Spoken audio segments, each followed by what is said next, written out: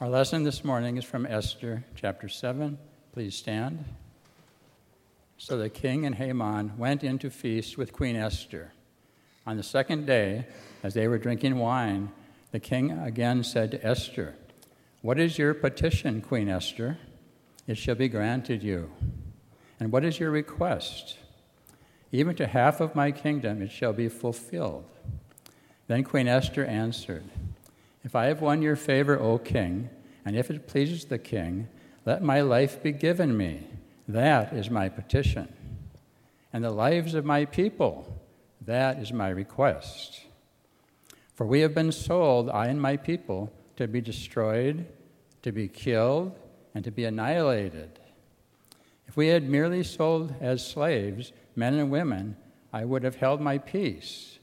But no enemy can compensate for this damage to the king."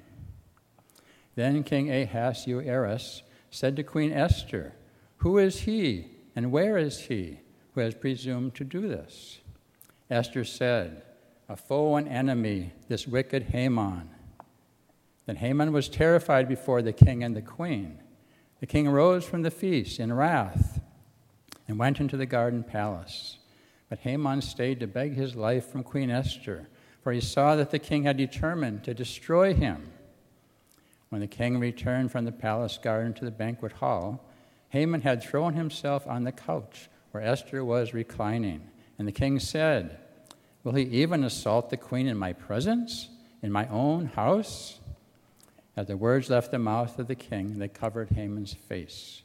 Then Harbona, one of the eunuchs in attendance of the king, said, "Look, the very gallows that Haman has prepared for Mordecai, whose words saved the king, stands at Haman's house, 50 cubits high." And the king said, "Hang him on that."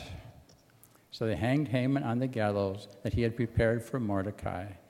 Then the anger of the king abated. Here ends our reading. Let us pray. Gracious and loving God, stir up your holy power this day and come. Send your Spirit into our hearts, our minds, our souls, and our ears, that we might hear a word for us today anew, and so that we too might then live out that which we believe. In Christ's name we pray. Amen. This is our third week on the book of Esther, and I'd really like to have a show of hands to see who's read it, but I won't embarrass the entire congregation other than Pastor Hub, who's read it 3 times, I'm sure. But if you have not yet read it, I implore you to go home and read this book before you go to bed tonight. It's short. Go find your Bible on the shelf. It's in the Old Testament, and go home and read it for a whole bunch of different reasons. I hope that I can implore you to do that tonight.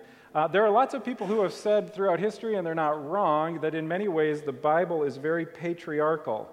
However, there are a number of really important examples of faithful, powerful, important women in these stories, and Esther and Vashti are 2 of them. As I told the kids, it is true. Queen Vashti speaks with the voice of God into humiliation, subjugation, and persecution. She speaks with the voice of God. And Queen Esther also speaks with the voice of God and saves her minority immigrant people from genocide and slaughter. There's a reason this book is in the Bible, and you should read it. It is indeed written in comic book proportions, and these 2 women are superheroes of the faith, superheroes of God's Hall of Justice, faithful, positive, powerful, strong examples of God's voice speaking faith and life into the world. You should read this book. In that same line of women, I want to pause for just a second this morning and say thank you to my colleagues, to Pastor Joanna, to Kay, to Sean, and to Emily. As a family of faith, as who we are, as people of God, we should strive to model the kingdom of God that He so hopes and desires becomes enacted and actually happens in the world. Now, I know that we aren't perfect as a family of faith, nor is your family perfect. Trust me, I know you and I know us. We are not perfect, don't get me wrong. But I am thankful that you and I live and breathe in a faithful place with courageous, compassionate voices of women who lead. If you didn't listen or weren't here for Pastor Joanna's past 2 sermons, you need to go hear them. The first one is online. You can get it on iTunes. There's actually indication on how to do that in your bulletin. The second one, unfortunately, didn't get recorded, so you're going to get flooded with emails for a copy. You should read it. It seems weird to me that I should feel compelled to point out the faithful, courageous voices of women who lead in our family of faith, but these days, I'm not sure that I should take anything for granted. But I am thankful and grateful for these superheroes of God's Hall of Justice, these faithful women who speak and lead on our behalf and in our family. Please, join me in saying thank you for their voices. Now, if you do go and read the book of Esther tonight, you're going to notice that the end of the story is unfortunately filled with violence. One of the unfortunate parts of the biblical witness, or maybe the unfortunate part of humanity's witness, is that violence often plays a prominent role. There is a genocide that is plotted against the immigrant minority Jewish people, and it turns out that that genocide is then replaced by a decree that the Jews may instead rise up and protect themselves, and in fact, it results in what the biblical story of Esther recounts as a 2-day slaughter. Now, I wish with all my heart that there was no ordained violence in the Bible. I also wish there was no ordained violence in our world.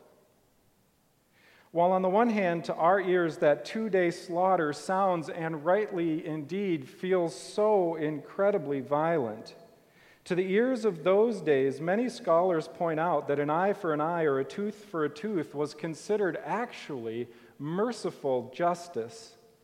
And this is what that 2-day slaughter is. In fact, the Bible goes out of its way to point out that after the 2-day slaughter, none of the Jews take any of the plunder, which strangely would have been viewed as entirely compassionate, merciful, just, and even out of their way. And yet at the same time, this violence still makes us feel uncomfortable, which, to tell you the truth, I'm grateful for. If it didn't make us feel uncomfortable, I would be worried. And it is the case that there is less violence in the world today. Our sense of violence and persecution has evolved and changed, and yet, there's a significant part of me that hopes that the ordained violence of what we call surgical strikes by unarmed drones that still kill innocent children and women and people, I wish and I would hope that 1,000 years from now, 500 years from now, 50 years from now, a generation from now, we as a family and humanity have so evolved that that feels like violence beyond measure. Because in fact, it is. Every generation must determine what is justice. And every generation, in fact, must determine what a just war looks like, for humanity is not perfect. And we're forced to ask the question, does sometimes loving our neighbor require us to stop other neighbors?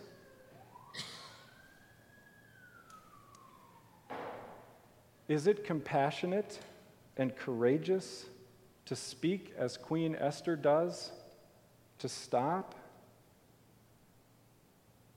Is it compassionate and courageous to say no, using God's voice, as Queen Esther does?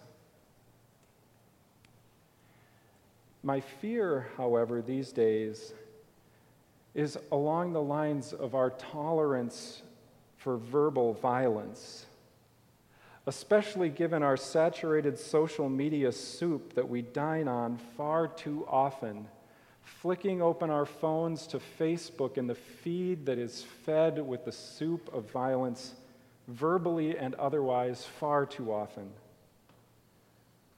The prophets of old wondered if God's people had become so numb that they didn't know how to blush. It is the wisdom of our faithful forebears to speak kindly. There is a sense, I think, of the humility of saints who have felt deeply their own flaws before the mirror of God's hoped-for perfection and seen the fractures of even their highest and most faithful acts and spoken then with humility. Now, don't get me wrong. I know that there are some who have felt the weight of violence upon their bodies, upon their ears, and upon their souls. God speaks kindly and gently to you, tenderly begging you to be safe, to flee, and find shelter. At the same time, I know that there are some who have felt the weight of anger and violence and hatred in their own fists and their own hearts, and heard it even in their own voices, booming characters of visceral violence, saturated on social media with the flick of a finger. God speaks to us also. Be still and know that I am God and not you. With the voice of a father's loving discipline, hopeful words of, dare I say, humiliation, transformation, for those who are willing to expose our violent hearts will repent in humility and therefore feel God's love. Jesus speaks so clearly into the fists of rage. Father, forgive them, for they do not know what they are doing. All of us are called to let our anger dissipate into the shadow of the cross, where all violence finally goes to die. Therefore, people of God, I implore you, speak kindly as God has so spoken to you. Speak with courage as God has scattered the darkness with a simple word of love. Live with forgiveness as God has so forgiven you. Live with bold, welcoming hearts for your neighbor, whether they are Swedish immigrants or Norwegian immigrants or Somali immigrants or German immigrants or Jewish or atheist or Buddhist or even Methodist.